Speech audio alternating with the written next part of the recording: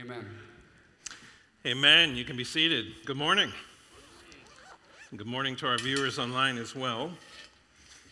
We're continuing our message series on the book of Ruth, and we're continuing to talk about this concept of chesed love. If you want to say that right, you got to kind of like hakalugi kind of thing. Chesed love. All right? So over the past 2 weeks, we've learned about Naomi, a woman who moved with her husband and her 2 sons to Moab. And while they're in Moab, her husband and both sons die. Then all she's left with are her 2 daughters-in-law. She decides to go back to Bethlehem since she hears that there are crops again there. And so we see the first demonstration of chesed love in the story when on the way back, Naomi insists that her daughters-in-law go back to their families in order for them to be able to one day remarry and have a future. And in essence, risking her own livelihood and her own future by doing that. We see the second demonstration of chesed love when one of the daughters-in-law, Ruth, chooses to leave her homeland, her family, and her own religion in order to stay by Naomi's side. She commits herself to Naomi, she commits herself to Naomi's people, and she commits herself to Naomi's God, Yahweh. When we left off last week, Naomi and Ruth had made the long journey from Moab to Bethlehem, and they had arrived just in time for the barley harvest. Now we come to chapter 2, where we meet the fascinating character of Boaz. What we're going to see are a number of parallels between Boaz's relationship with Ruth and Jesus' relationship with us. How Boaz treats Ruth is going to serve as an image for how Jesus treats us. We want to keep that in mind as we go through the rest of the story, because this is one of the main points of the book of Ruth. It is to depict the chesed love of God for his people in and through the actions of Boaz and his love towards Ruth. So, verse 1 says this: Now there was a wealthy and influential man in Bethlehem named Boaz, who was a relative of Naomi's husband, Elimelech. So in this first verse, we are now introduced to this man named Boaz. Boaz, we're told, was a relative of Naomi's deceased husband, Elimelech. Matthew chapter 1 says that Boaz was the son of Salmon and Rahab. And Rahab, you remember, was the prostitute she lived in Jericho in the Promised Land and helped the Israelites in capturing the city by hiding 2 of these spies who'd been sent out to scout out the city prior to the attack.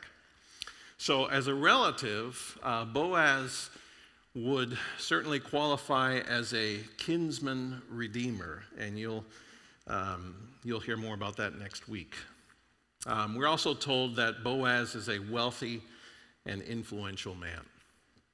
Verses 2 and 3 say this: One day Ruth the Moabite said to Naomi, "Let me go out into the harvest fields to pick up the stalks of grain left behind by anyone who is kind enough to let me do it." Naomi replied, "All right, my daughter, go ahead." So Ruth went out to gather grain behind the harvesters. And as it happened, she found herself working in a field that belonged to Boaz, the relative of her father-in-law, Elimelech. So God, in his mercy to immigrants, to widows, to the poor, instituted laws that governed the harvesting of produce. Leviticus 19, verses 9 through 10 says that the harvesters are to leave the corners of the field and the leftovers of the harvest for those people who are in need. It says this: When you harvest the crops of your land, do not harvest the grain along the edges of your fields, and do not pick up what the harvesters drop. It is the same with your grape crop. Do not strip every last bunch of grapes from the vines, and do not pick up the grapes that fall to the ground. Leave them for the poor and the foreigners living among you. I am the Lord your God. So Ruth then, a Gentile, which means a non-Jew, went out to glean. Gleaning is picking up what the harvesters left behind. And she just happened to do so in a field belonging to Boaz, one of Naomi's deceased husband's relatives. Thousands of fields to pick from. And she just happened to pick Boaz's. Coincidence? I don't think so. It's interesting how behind the scenes, God was drawing Ruth to Boaz's field. And God still does that today. Think about it. Were there ever any coincidences in your life, that drew you to faith in Christ? Ways in which God orchestrated events or meeting certain people that had God not done that, you may never have come to faith in Christ. Here's one of mine. So my wife Jackie and I have had different people live with us over the years. And just as a way to be a blessing to people who need help, need a place to stay. So our friend, his name is Daniel Goulet, who was also an opera singer turned pastor like myself. This was all before that. And he had just come back from singing in Germany and needed a place to stay. So we offered him to move in with us. He had lived with us before when we were all in grad school together. And so we knew what this looked like. And so we now offered for him to move back in. So this would have been in the late 90s, and we were living in Champaign, Illinois, which if you don't know where that is, it's about 2.5 hours south of Chicago, about a couple hours west of Indianapolis, and about 2.5 hours northeast of St. Louis. There, got it? Boom. All right, so while he was living with us, he started to go to this contemporary, spirit-filled church, kind of like this one, only bigger. God was doing this amazing work in his life. You could see the transformation happening in him. For one, after he started going to this church, he'd sit in his room for hours, like playing and singing worship songs. Like, I remember being annoyed by that. Like, can't you play a song like from the 80s or something, like a rock song or something, I'm just being honest, all right? He eventually moved out, and then my sister, Autumn, she's been here a few times, maybe you've met her. She started having a hard time down in Florida. Bad boyfriends, drinking too much, and all kinds of things. And so Jackie and I drove down from Illinois to Florida and basically did an intervention and had her come back to Illinois and move in with us so that we could help her get her life back on track. So she enrolled in the community college, got a job, started going to AA, and started going to church. Well, it was weird. It was weird because coincidentally, Autumn started attending that same church that Daniel went to. And coincidentally, she would sit for hours in her room, the very same room, and play and sing these worship songs all day. I mean, the coincidence was just weird. She was even singing many of the same songs. She eventually invited us to her church. I met Jesus, right? Not just a knowledge of Jesus, but an encounter with the person of Jesus. Met the Holy Spirit, discovered his power, right? Sometimes it caused me to weep. Sometimes it caused me to sob uncontrollably. A few times his power overwhelmed me and I couldn't even stand. Sometimes he'd give me a word for someone. Sometimes I would get to see cool things like people getting healed.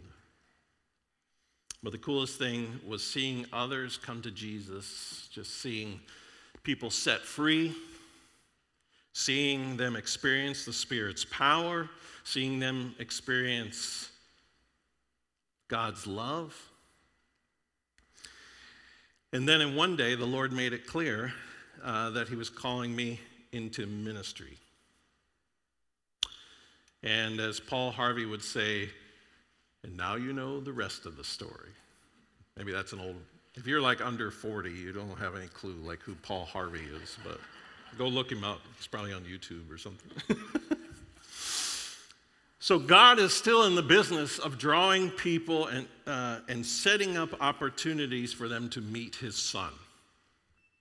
He is constantly working behind the scenes, drawing people to himself. All right, the next verses in our scripture this morning are, while she was there, Boaz arrived from Bethlehem and greeted the harvesters. "The Lord be with you," he said. "The Lord bless you," the harvesters replied. Then Boaz asked his foreman, "Who is that young woman over there? Who does she belong to?" And the foreman replied, "She's a young woman from Moab who came back with Naomi. She asked me this morning if she could gather grain behind the harvesters. She's been hard at work ever since, except for a few minutes rest in the shelter." So Boaz notices Ruth right away, and he asks his foreman about her. The foreman notes that she is a foreigner from Moab who came back with Naomi. He tells Boaz she asked for permission before she started gathering grain behind the harvesters, and that she's been hard at work all day. We learn a lot about Ruth from these verses. We're reminded that she is a foreigner, she's an immigrant, which means that she would have been on the fringes of society. She would have been looked at with suspicion, maybe even hatred, because she was from the opposing country of Moab.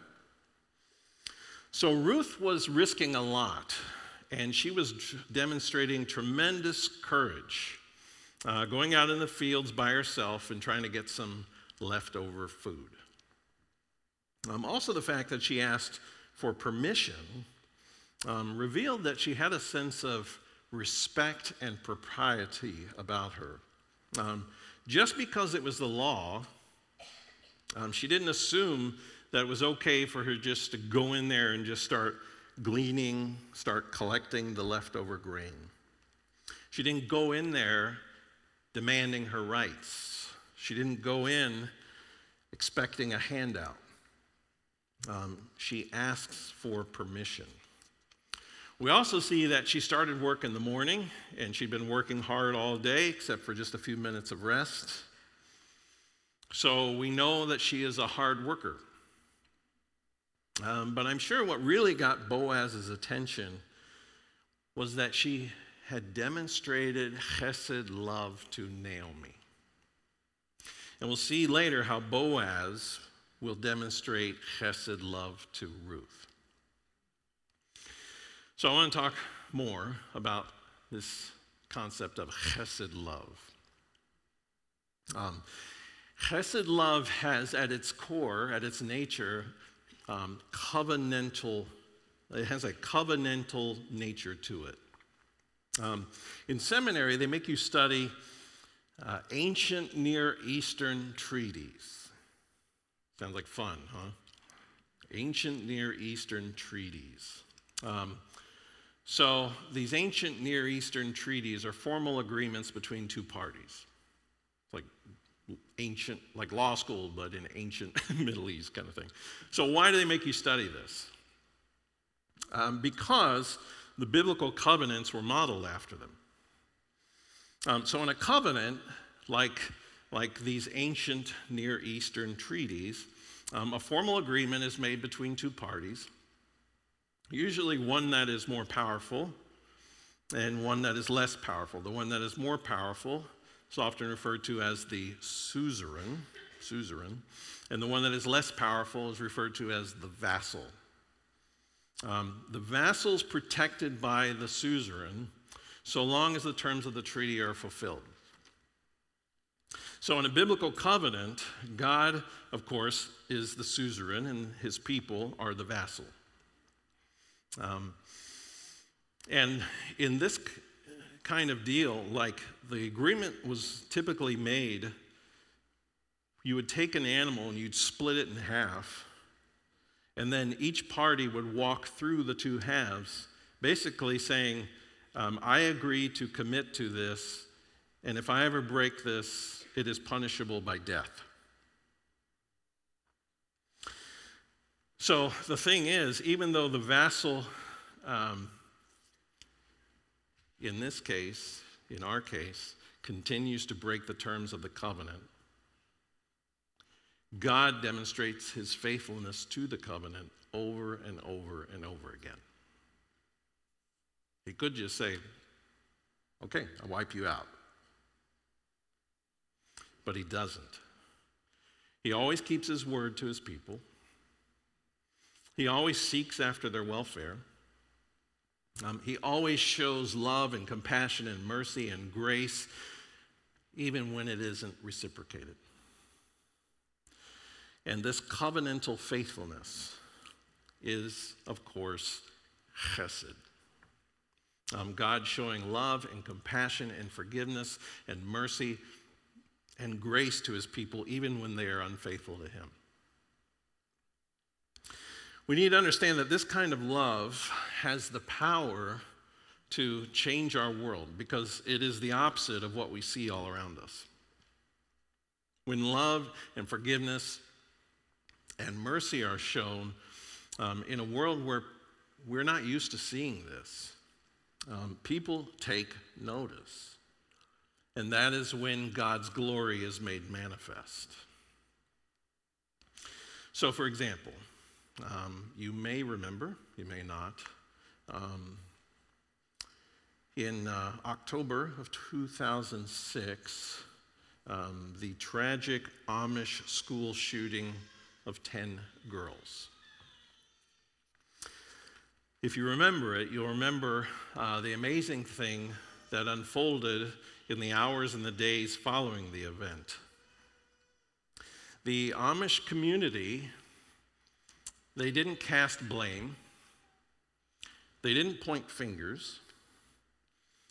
Instead, they reached out with grace and compassion and forgiveness toward the killer's family. The afternoon of the shooting, an Amish grandfather of one of the girls who was killed expressed forgiveness towards the killer. That same day, Amish neighbors visited the killer's family to comfort them, to be there for them in their sorrow and their pain. And later that week, at the killer's funeral, there were more Amish mourners there than anyone else. It's ironic that the killer had been tormented for 9 years prior by the premature death of his own daughter. She was born 3 months premature, and she died 20 minutes after birth. He never forgave God for her death. And before the shooting, he left a letter for his wife. And after reading it, she said, in some way, he felt like he was getting back at the Lord for the loss that we had sustained. Yet after he cold-bloodedly shot 10 innocent Amish school girls, 5 of whom ended up dying, the Amish almost immediately forgave him and showed chesed love to his family.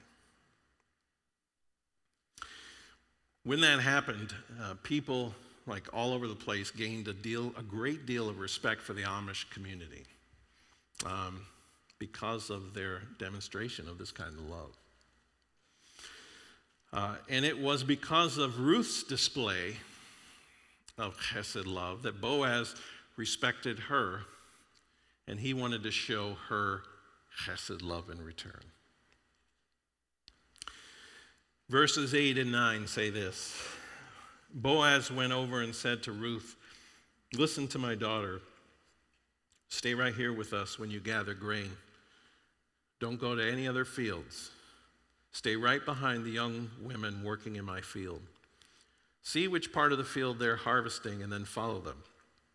I have warned the young men not to treat you roughly. And when you're thirsty, help yourself to the water they have drawn from the well."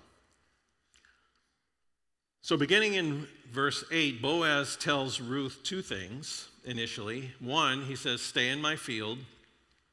And then two, he says, "Stay close to the young women who are working in my field." So in his commentary on the book of Ruth, Robert Hubbard suggests that Boaz's invitation to Ruth to stay in his field with his young women is a pretty important detail. Here's what he says.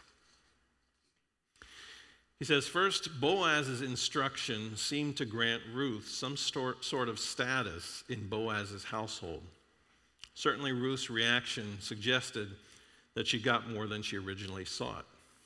Probably the most one can say is that Boaz granted Ruth an informal status as, again, by modern analogy, most favored gleaner. His workers would treat her as if she belonged with them because he said so. Here she stepped from outside Israel to the outer edge of the inner circle. Second, the instruction, in effect, placed Ruth under Boaz's protection. Chesed love. So Ruth, the outsider, the stranger, the foreigner, the immigrant, is welcomed into the company of Boaz's people. This was more than Ruth could have hoped for.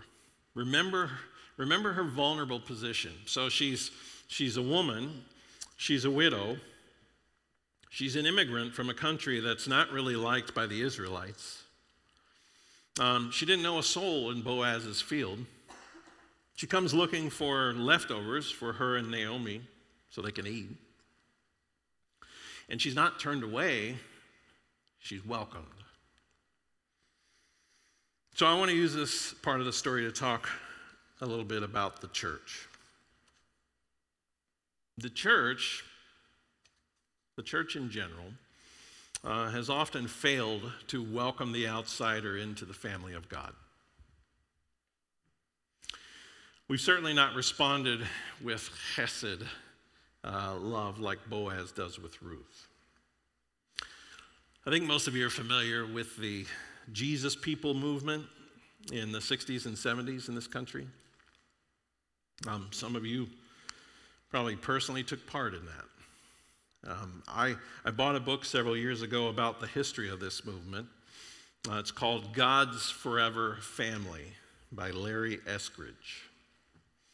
It's cool to me personally because I've met some of the folks talked about in this book, like sort of spiritual parents to me who I would not be here doing what I am today were it not for some of them. So here's an example from the book I want to share with you.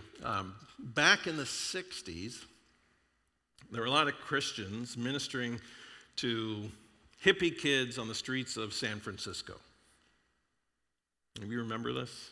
The Jesus People movement? Yeah, the hippies and it's kind of cool. Okay, so in the 60s, there were people ministering to these hippie kids, in this case, in the streets of San Francisco. And they turned to some of the established churches at the time in the area to try to get them to help reach these kids. Maybe even try to provide like some housing for some of them, since so many of them were addicted to drugs and homeless. So when a request was made by a pastor to a congregation to house one of these hippie kids that they were trying to get off the streets, one woman responded in a way that spoke volumes about the attitudes of many of these conservative church members. When he asked this question, would any of you be willing to open up your home to any of these kids? The woman just stared at him in disbelief, and this is what she said. She said, "Pastor, that between my clean sheets?" That would be an example of the church's failure to welcome the outsider. That kind of behavior, I speak for myself, breaks my heart. That wasn't Boaz's posture towards Ruth, the foreigner, the immigrant. More importantly, that's not God's posture towards us, who naturally are outsiders in the kingdom of God, right? We're only in because of him and his grace. God does not shame us. God doesn't reject us. God opens up his door to his kingdom through faith in Jesus. But before that, we were all outsiders. In Hosea chapter 2, God speaks of a day of ultimate restoration when he will save all of his people. I think the wording is fascinating. It says this, "In that day I will answer, says the Lord. I will answer the sky as it pleads for clouds, and the sky will answer the earth with rain. Then the earth will answer the thirsty cries of the grain, the grapevines, and the olive trees. And they in turn will answer, Jezreel, God plants. At that time I will plant a crop of Israelites and raise them for myself. I will show love to those I called not loved. And to those I called not my people, I will say, now you are my people. And they will reply, you are our God." As we'll see over the coming weeks in this series, Boaz is a foreshadowing of Jesus. And the chesed love that he shows Ruth, an outsider, is a foreshadowing of the chesed love that Jesus shows us. And in this case, Boaz does with Ruth what Jesus does with us. He says to not my people, you are now my people. I think we sometimes forget, we just forget, it's natural, that Jesus did this for us. He opens the door to the outsider, to the foreigner, to the stranger, to the person who's in the back of the crowd who feels like they are unworthy to even be present. This is what the Lord does. Jesus is in the business of spotting Ruths and welcoming them in. This is what chesed is. It is showing grace and compassion and forgiveness. It is reaching out to those who are on the fringes and welcoming them in. So when Boaz says this in verse 9, he says, I have warned the young men not to treat you roughly. This is kind of revealing and maybe a little bit unsettling that Boaz has to say this. It implies, of course, that without him saying this, the young men might have harassed Ruth, might have even assaulted her. So it reveals several dynamics that are at play in this culture. So there's the low status of women in this culture. There's the low status of foreigners, and the low status of the gleaning poor. So being a woman itself was risky enough, but to be a poor female immigrant who's gleaning in the fields of another person is probably a very extremely precarious position to be in. Even though there was a law that said that Ruth could glean, you can imagine that there might be some tension between the paid workers and the poor people who are coming along behind them. So Ruth was in a very vulnerable situation. So we need to keep that in mind when we see that this wealthy landowner, Boaz, extending his protection to cover her, to protect her. Daniel Block, in the New American Commentary on Ruth, makes this interesting observation. He says, Boaz is hereby instituting the first anti-sexual harassment policy in the workplace recorded in the Bible. It's an interesting angle. So by identifying Ruth with his own laborers and warning the young men not to harass her, Boaz was bringing her under his own care, his own protection. And the same is true for God with us. By his grace, he draws us under the protection of his wings. You'll hear that language throughout Scripture. And we will see more of this kind of image of covering, of protecting, as we get into chapter 3 in the book of Ruth. Let's look at the last part of verse 9. Boaz says this. He says, and when you are thirsty, help yourself to the water they have drawn from the well. So Boaz saw Ruth. He welcomed Ruth into the inner circle of his people. He offered Ruth his protection. And then Boaz tops it off with this surprisingly generous act. He tells her that she too was welcome to drink the water from the vessels that the young men would fill. Why is this surprising?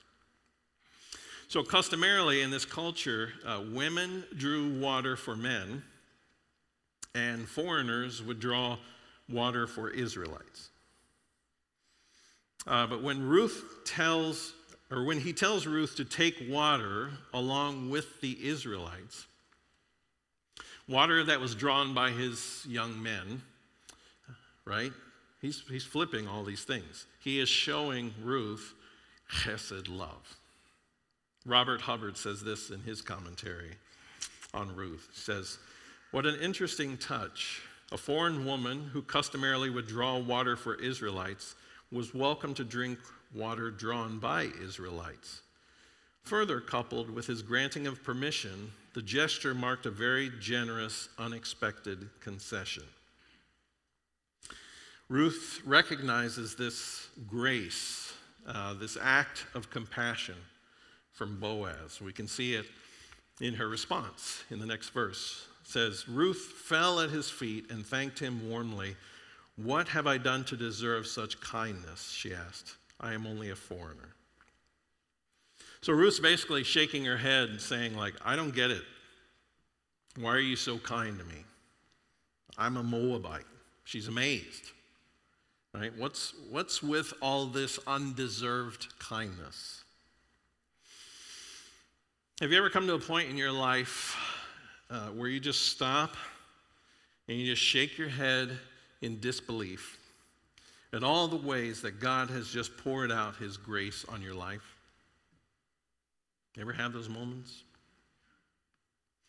You look back and you just see all the blessing, you see the provision, all the ways in which he's poured out love on you even when you didn't know him or acknowledge him. Maybe you're even running from him. I'm sure there are people here who can relate to that. God is good, is he not? All right, the next few verses. Yes, I know, Boaz replied, but I also know about everything you have done for your mother-in-law since the death of your husband. I have heard how you left your father and mother and your own land to live here among complete strangers. May the Lord, the God of Israel, under whose wings you have come to take refuge, reward you fully for what you have done. I hope I continue to please you, sir, she replied. You have comforted me by speaking so kindly to me, even though I am not one of your workers. So Ruth's amazed at Boaz's kindness, and she's asking why he's so kind. And what we learn is that Boaz knew all about Ruth and her commitment to Naomi before she knew anything about him. And again, this is a picture of Jesus. Jesus, who knew all that we were before we ever knew him. Jesus, who sees our good deeds even when we don't tell anyone. Jesus, who sees our faithfulness even when no one else sees. What Ruth does is done out of sacrificial love, chesed, right?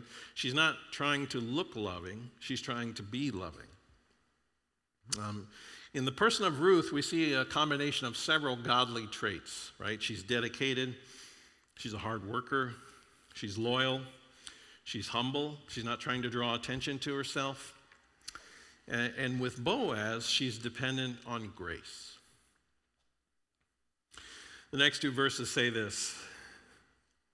At mealtime, Boaz called to her, "Come over here and help yourself to some food. You can dip your bread in the sour wine." So she sat with his harvesters, and Boaz gave her some roasted grain to eat. She ate all she wanted and still had some left over. When Ruth went back to work again, Boaz ordered his young men, "Let her gather grain right among the sheaves without stopping her, and pull out some heads of barley from the bundles and drop them on purpose for her. Let her pick them up and don't give her a hard time." So Boaz continues to show chesed love to Ruth by inviting her into his inner circle to have lunch, right? Ruth ate so much that she was full. She even had some left over. And then Boaz continues to show her even more chesed love, right? When Ruth goes back into the field after lunch, Boaz tells his men to watch out for her, to not embarrass her, like even if she starts gathering in between the sheaves, and to even drop some bundles on purpose for her. And don't give her a hard time. Have you ever been treated like this? That's my question. Have you ever been shown enormous generosity or grace when you had nothing to offer in return? I have. I think most of you know that I grew up pretty poor. We were on food stamps. Clothes were all secondhand. Many times the power got shut off because we couldn't pay the electric bill. One year we lived in rural upstate New York. Didn't have any running water. So there was no indoor toilet. There was no shower. You had to go out to the well to get water. You had to go out to the outhouse outside to go to the bathroom. So I knew, I'm just painting a picture for you. So I knew, barring a miracle, if I was ever going to go to college, I would have to do well enough in school to get some kind of scholarship, because I knew my family would never be able to send me. So I did pretty well until the 11th grade. That's when I started hanging out with the wrong group of friends. We were skipping school. We were drinking. We were smoking pot. That year, I had 150 unexcused absences.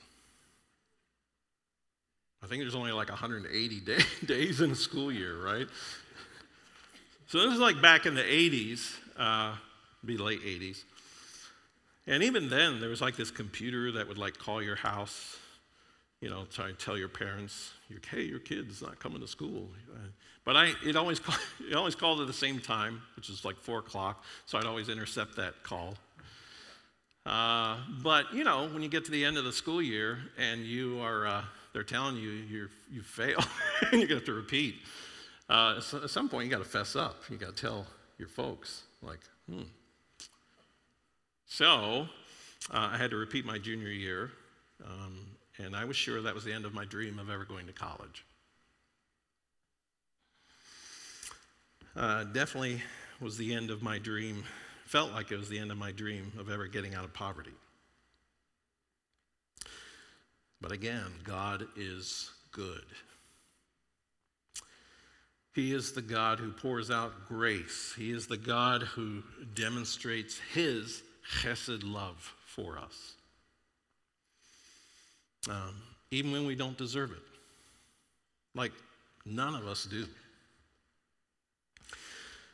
So, here's the rest of that story. My grandmother was always faithful to take my sister and I to her church. Sidebar, grandparents, the things you do to pour into your grandchildren can have an eternal impact. I would not be standing here today were it not for my grandmother. Just telling you. And even if you don't have grandkids, you see anybody else's grandkids, start praying. Lord, show me how to be a blessing. So my grandmother was always faithful to take my sister and I to her church. It was a traditional Presbyterian church. And around this time, someone invited me to sing in the youth choir at church. And for some reason, I said yes. Then they invited me to sing in the adult choir at church, and I said yes.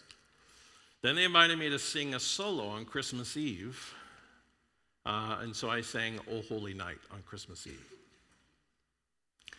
About a month later, my choir director at church came up to me and said, someone in the church would like to sponsor you for voice lessons. I said, what does that mean, sponsor? She said, they'd like to pay for you to take voice lessons. Would you be willing to do that? And I was like, sure. So a month later, I showed up for my first voice lesson at the college, local college there, with a man who had a doctorate from the Juilliard School in New York City. He had had some semblance of a classical singing career. And on the piano, when I showed up for my first lesson, was a stack of brand new music, like about this high. He said, that's for you. That's from your sponsor.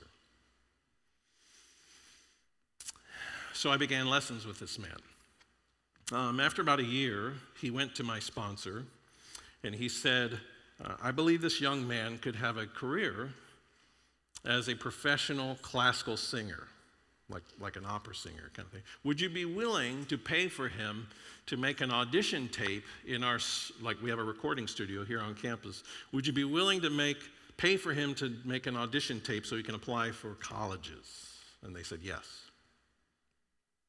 So I made an audition tape and I sent it to several colleges across the country, ranging from the local community college all the way to the Boston Conservatory of Music. I was accepted to all of them except for one, Oberlin. And all the ones that I was accepted to, I got a scholarship to. I ended up going to the University of South Florida in Tampa. One, because they had a really good voice teacher, and two, because they offered me the most money.